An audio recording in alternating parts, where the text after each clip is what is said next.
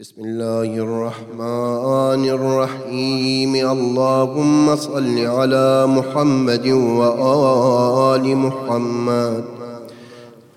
أزور سيدي ومولاي معتمدي ورجاي، ذخري وذخيرتي في آخرتي ودنياي، أبا الشهداء الإمام الحسين، زيارة مني ونيابة عن مولاي صاحب الزمان، وعن والدي ووالدا والداي، إخواني وأخواتي وجيراني وأصدقائي وجميع المؤمنين والمؤمنات، طاعة قربة إلى الله تعالى.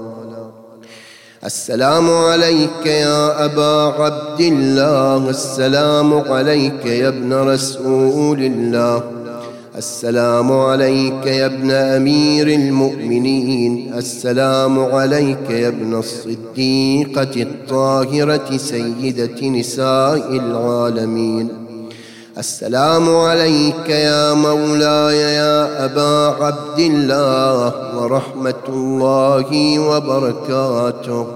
أشهد أنك قد أقمت الصلاة وآتيت الزكاة وأمرت بالمعروف ونهيت عن المنكر، وتلوت كتاب الله حق تلاوته، وجاهدت في الله حق جهاده، وصبرت على الأذى في جنبه محتسبا حتى أتاك اليقين.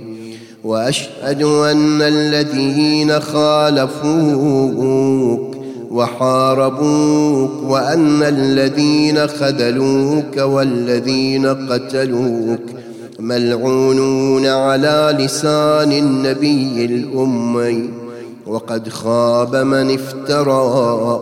لعن الله الظالمين لكم من الأولين والآخرين، وضاعف عليهم العذاب الأليم. أتيتك يا مولاي يا ابن رسول الله، زائرا عارفا بحقك، مواليا لأوليائك معاديا لأعدائك، مستبصرا بالهدى الذي أنت عليه، عارفا بضلالة من خالفك، فاشفع لي عند ربك.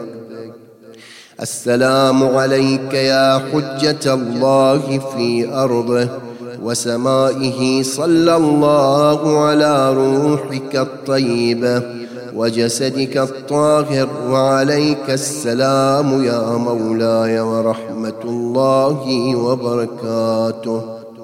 زيارة علي بن الحسين.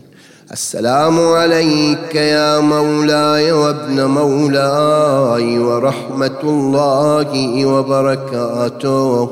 لعن الله من ظلمك، ولعن الله من قتلك، وضاعف عليهم العذاب الأليم.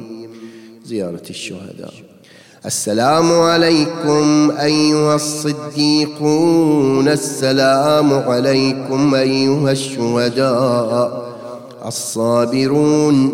أشهد أنكم جاهدتم في سبيل الله وصبرتم على الأذى في جنب الله، ونصحتم لله ورسوله حتى أتاكم اليقين. أشهد أنكم أحياء عند ربكم ترزقون، فجزاكم الله عن الإسلام وأهله أفضل جزاء المحسنين، وجمع الله بيننا وبينكم في محل النعيم. زيارة العباس بن أمير المؤمنين.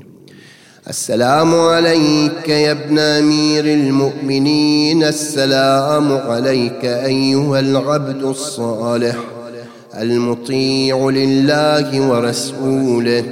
أشهد أنك قد جاهدت ونصحت وصبرت حتى أتاك اليقين.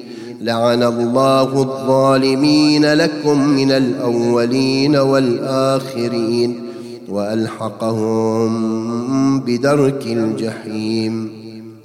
السلام عليك وعلى الأنصار المستشهدين بين يديك. سيدي، رزقنا الله في الدنيا زيارتكم وفي الآخرة شفاعتكم. السلام عليك وعلى ملائكة الله الحافين حول حرمك الشريف المستغفرين لزوارك جميعا، ورحمة الله وبركاته. والفاتحة مع الصلوات.